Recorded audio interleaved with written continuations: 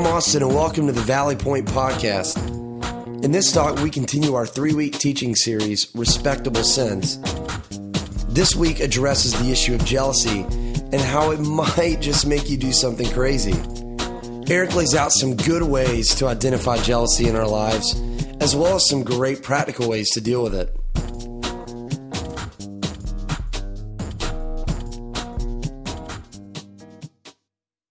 Let's begin with the question today. What do you get for the person who has everything and they're really hard to buy for?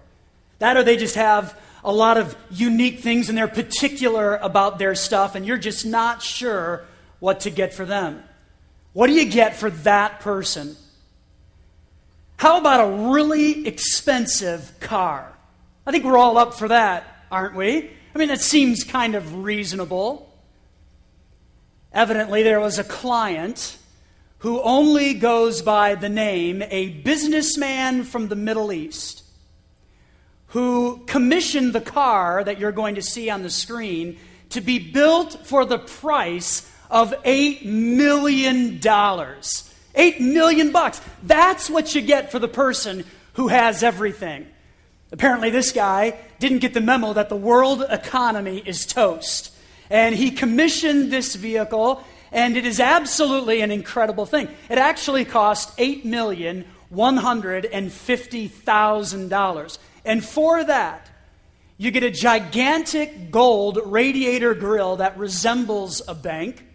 You get plebeian chrome-plated door handles. Now, I said that, I don't even know what that means, but that's what you get.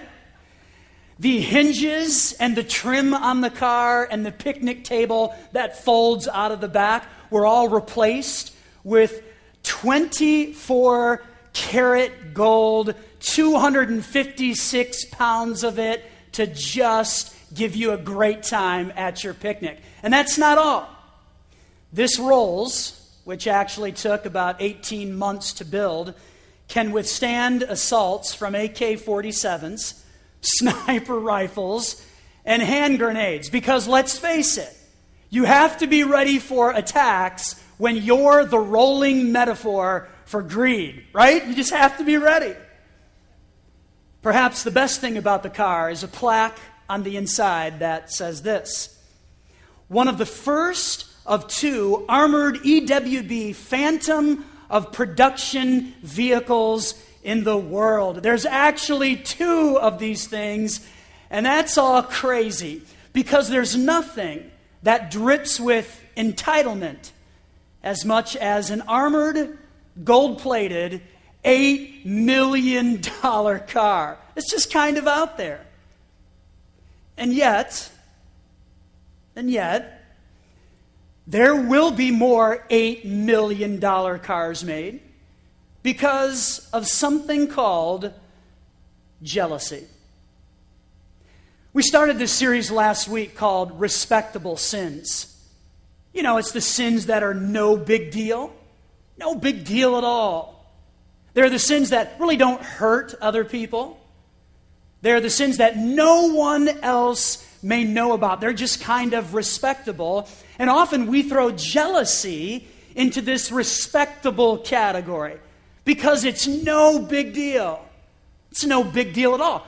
Maybe it's actually a respectable thing. But think about this. Jealousy has the ability to dominate our thinking. I mean, just dominate our mind.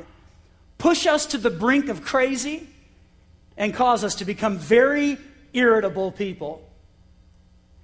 Here's our big idea for today. Jealousy. It just might make you do something weird. It might.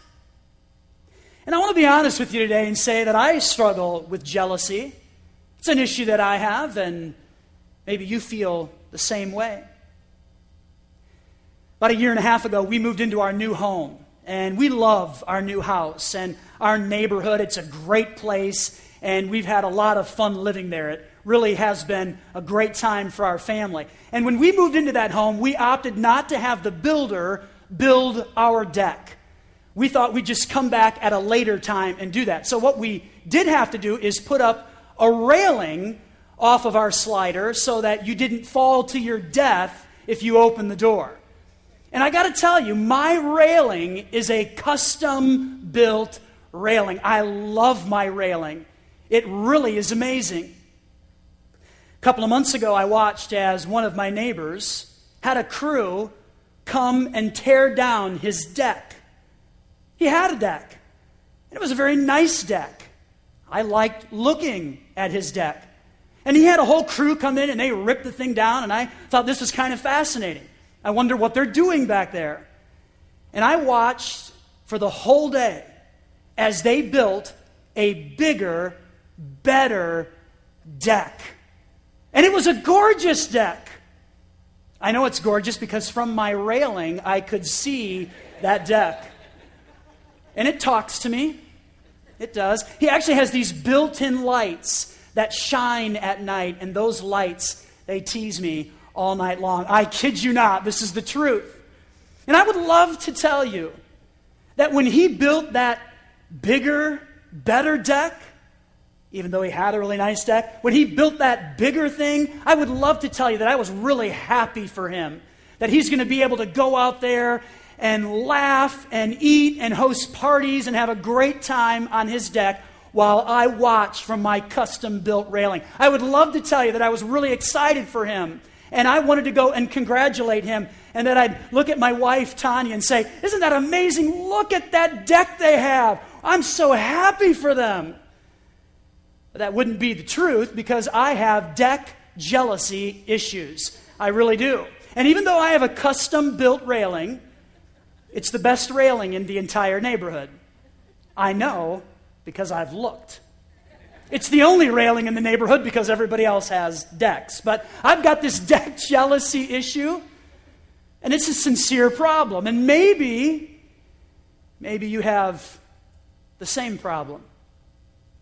Oh, maybe it's not a deck, but maybe it's another possession that you look out your window and you see and you want that. You dream about it. Or maybe that jealousy is over the success that another person has.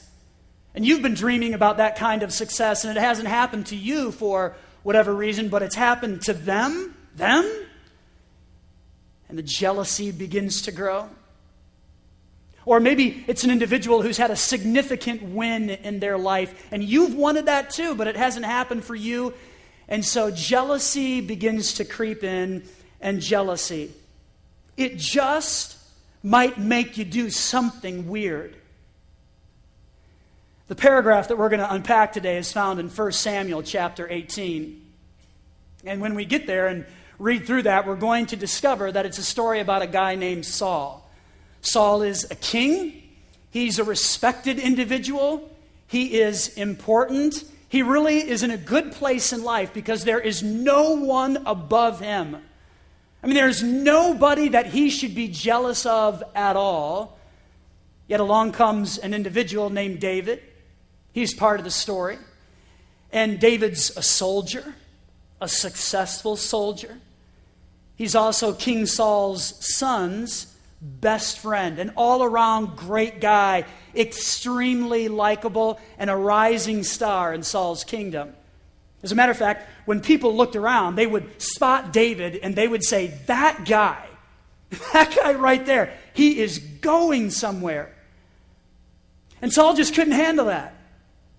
He became very jealous, and he started to do some crazy things because jealousy. It just might make you do something weird. And so we're going to work our way through this story today, and we're going to ask ourselves 3 questions. And we're going to get honest as we investigate whether the seeds of jealousy are beginning to grow in our own lives. So these aren't questions for the person next to you or behind you or in front of you. These are questions for you. You think about this stuff and the people in your world. Here's question number 1. Who do you keep close to you, not to learn from, but to see what they have? Who do you keep close to you, not to learn from them, but to see what they actually have. All right, let's check out 1 Samuel chapter 18, verse 1. It says, "After David had finished talking with Saul, he met Jonathan, the king's son. And there was an immediate bond between them, for Jonathan loved David. From that day on, Saul kept David with him and wouldn't let him return home. And Jonathan made a solemn pact with David because he loved him as he loved himself. And Jonathan sealed the pact. He sealed the deal by taking off his robe and giving it to David, together with his tunic, which is like a coat, his sword, his bow, and his belt." So we've got Saul, the king, and he's important and he's respected. There's no one above him. Saul's part of the story. And we've got Jonathan, Saul's son. And Jonathan really enjoys his relationship with David, so much so that he gives him a lot of his stuff. He's just a generous guy. And he, in his mind, thought that David was amazing, and I just want to give you these things. They're valuable to me, but I want you to have them and enjoy them. So we've got Saul the king, Jonathan the son, and David the soldier. And our paragraph tells us that Jonathan loved David. They were best friends. It's fair to say that David had Jonathan's loyalty. And Saul couldn't handle that. And jealousy crept in. Saul then keeps David with him, and the idea of that word kept in verse 2 is that he would not let David leave his presence. So Saul sees all of this going on, and he sees the unique relationship that his son has with David, and Saul says, "All right, right here, I'm keeping my eyes on you, and you are not leaving this palace." He kept David very close, not to learn from him, but to see what he had. And David wasn't free to roam and see his family. He wasn't free to enjoy tax-free shopping in Delaware. He wasn't free to go down the shore. He wasn't free to watch the Phillies' first playoff win. How about that, right? Yeah? See, David missed out on all of that because Saul kept him close, not to learn from him, but to see what he had. Let's go back to the question. Who do you keep close to you? Personalize this. Who do you keep close to you? Not to learn from, but to see what they have. Saul kept David very close because he had his son's loyalty, and Saul didn't like it. Here's question number 2. How angry do you get when others win? And how angry? How angry do you get when somebody else wins? Here's verse 5. It says, "Whatever Saul asked David to do, David did it successfully. So Saul made him a commander over the men of war, an appointment that was welcomed by the people and Saul's officers alike. And when the victorious Israelite army was returning home after David had killed the Philistine, women from all the towns of Israel came out to meet King Saul. And they sang and they danced for joy with tambourines and cymbals." And you have to know that Saul is pretty excited about this.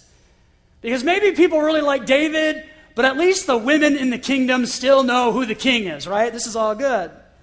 But check out what happens in verse 7, because this is what they sang. "Saul has killed his thousands, and David his 10,000s. Saul's decent. He's decent. He's a good soldier, but David, oh my goodness, he's killed his 10,000s. And for a guy who's already on edge, for a guy who's already jealous, this probably made his head explode. And as a matter of fact, that's what happens. Verse 8, this made Saul very angry. "What's this?" he said. "They credit David with 10,000s and me with only thousands. Next, they'll be making him their king." So from that time on, Saul kept a jealous eye on David. Scripture tells us that Saul actually began to do some crazy things in the palace. And we find this in verse 10. One day David was playing the harp. So he's like a soldier and a musician. I mean, he's got the whole package going on here. David was playing the harp as he did each day, but Saul had a spear in his hand, and he suddenly hurled it at David, intending to pin him to the wall, but David escaped him twice. So how angry did Saul get with David's win? Well, angry enough to throw sharp, pointy things at a human with the hopes of pinning him to a wall. That's all kind of nasty when you think about it. And this is all towards a guy who doesn't deserve it at all. I mean, David is a great guy. He's respected. He's a rising star in the kingdom. He is Saul's son's best friend. This is all just bizarre. And here's what makes this so bizarre. It's because David made Saul look very good. I mean, he was actually helping Saul. With David, Saul was more successful. With David, Saul was stronger. With David, Saul was more effective, but yet Saul couldn't see it. He couldn't see it at all because jealousy it might just make you do something weird. Here's the third question. When someone else has continued success, do you celebrate that or do you scheme? When someone else has continued success, I mean, they're clearly going somewhere, and maybe they're going way beyond you, and you can see it and you know it. Do you celebrate that or do you scheme? Here's what we find in verse 12. Saul was then afraid of David. Finally, Saul sent him away and appointed him commander over 1,000 men, and David faithfully led his troops into battle. David continued to succeed in everything he did, for the Lord was with him. And when Saul recognized this, he became even more afraid of him. But all Israel and Judah, here's what they did. They loved David because he was so successful at leading his troops into battle. One day, Saul said to David, I am ready. Here's the plan. Here's the scheme. I'm ready to give you my older daughter, Merab, as your wife. But first, you must prove yourself to be a real warrior by fighting the Lord's battles. For Saul thought, I'll send him out against the Philistines and let them kill him rather than doing it myself. Wow. Wow. There was just no room in Saul's life to celebrate the success of other people. He couldn't see it. He couldn't see it because jealousy. It just might make you do something weird. You know, do we do this stuff? I mean, do we? I think we do it all of the time. I know I do. And here's how that kind of plays out in my life. You begin the process of looking around at your friends. I've had the great privilege of meeting wonderful people here at Valley Point. And I have a lot of great friends here. And the friends that I've made are very talented people. And sometimes I look at them and I'm like, wow, I wish I could think that way. I wish I could pull that off like them. I wish I had their success.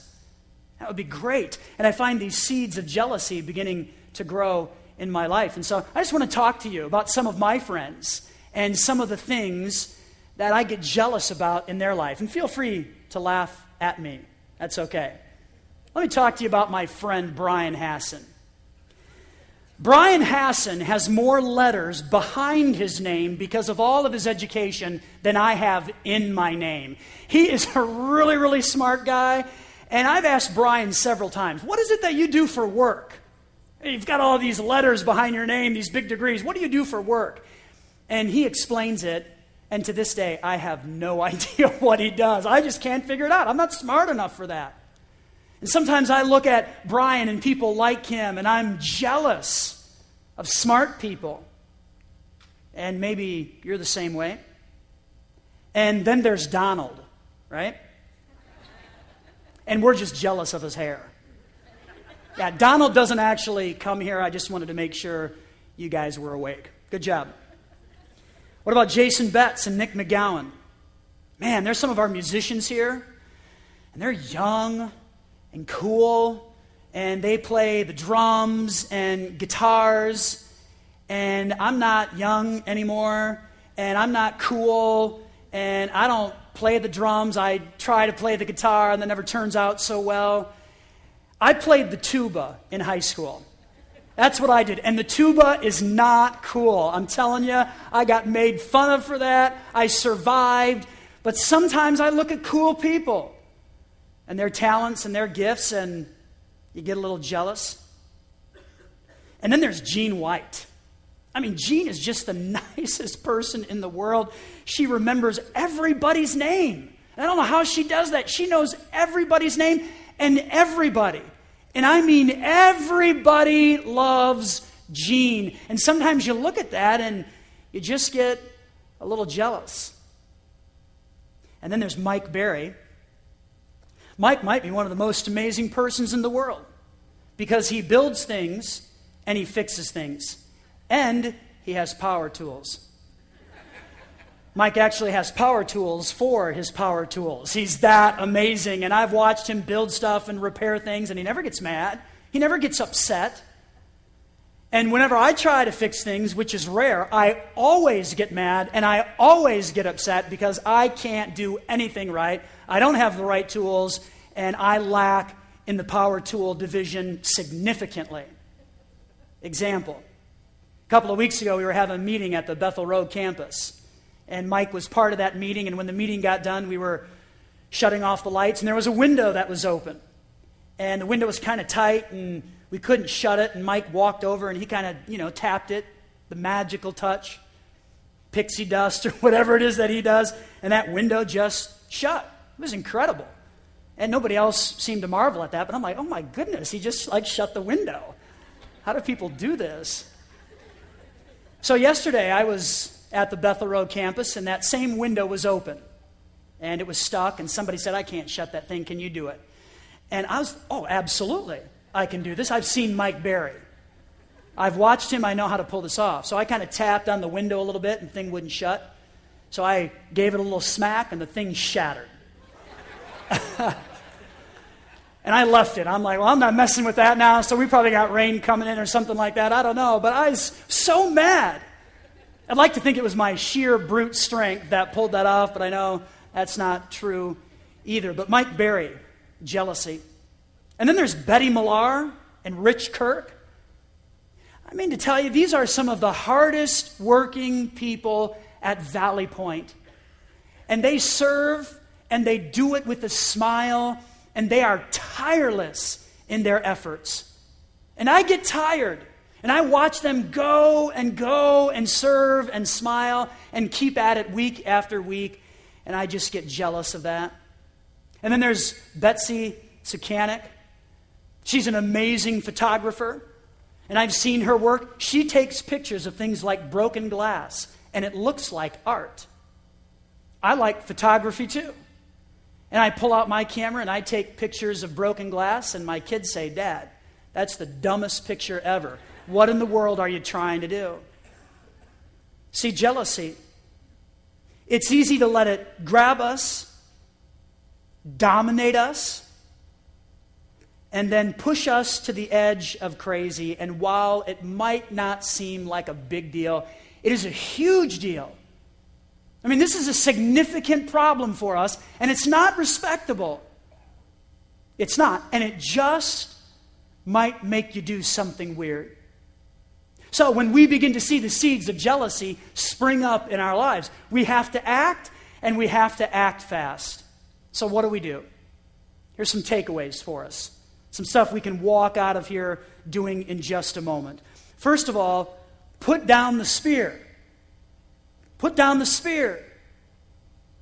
See, Saul had the spear of jealousy in his hand, and he wanted to cause a lot of harm with that. And maybe that spear for you looks like anger towards the person who is successful, and you're ready to throw that spear. Or maybe that spear is a toxic attitude towards someone who's won.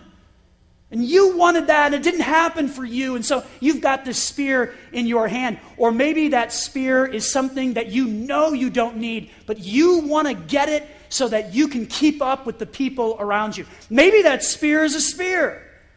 I don't know. Put down the spear so jealousy escapes. Secondly, check your course of life. See, do you find yourself scheming against others? Do you find yourself consumed with more just to keep even? Check your course of life and then be prepared to make adjustments. And here's the greatest way that you can do that. Confess. Just confess. When jealousy begins to creep into your life, run fast to God. And God tells us if we confess our sins like jealousy, God is faithful, He is just, and He will forgive us, and He will cleanse us from everything that is wrong in our lives. We have to confess. Be quick to do that. That is how you check your course of life. And then finally, find someone and celebrate them. Find somebody who has more and celebrate them. Find someone who has a bigger, better deck and congratulate them. Find someone who has had more success than you and maybe is going farther than where you'll ever go, and just celebrate that and then enjoy it. See, jealousy, is it a big deal?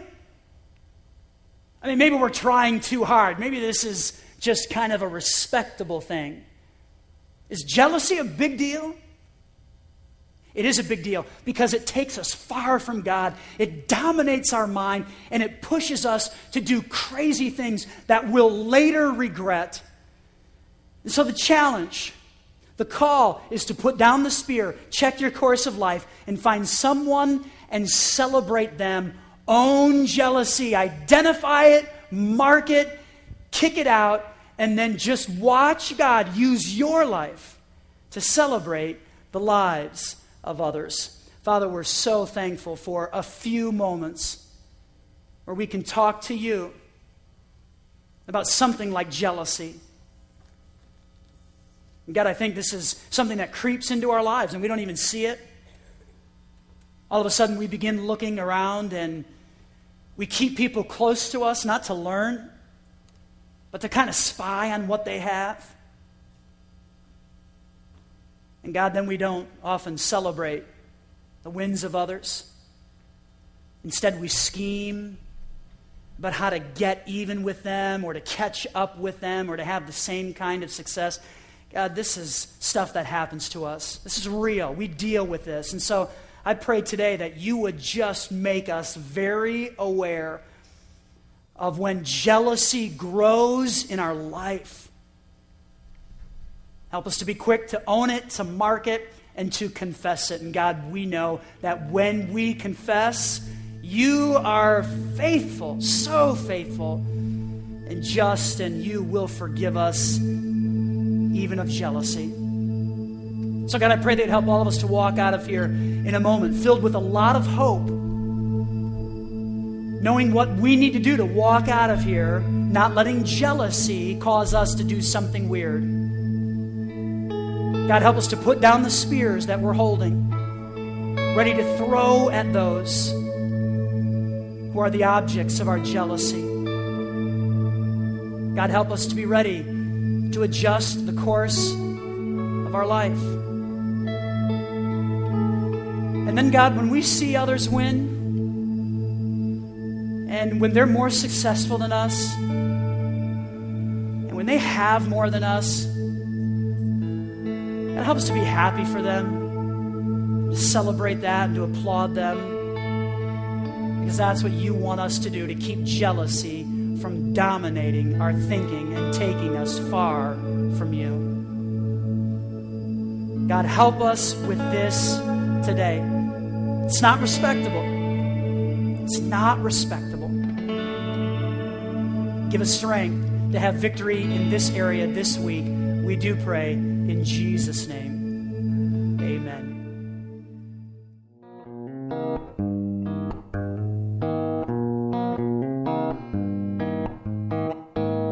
Well, thank you for listening. We'd also like to invite you to join us for any of our Sunday gatherings as well at the Garnet Valley Middle School at 9:15 and 11 a.m.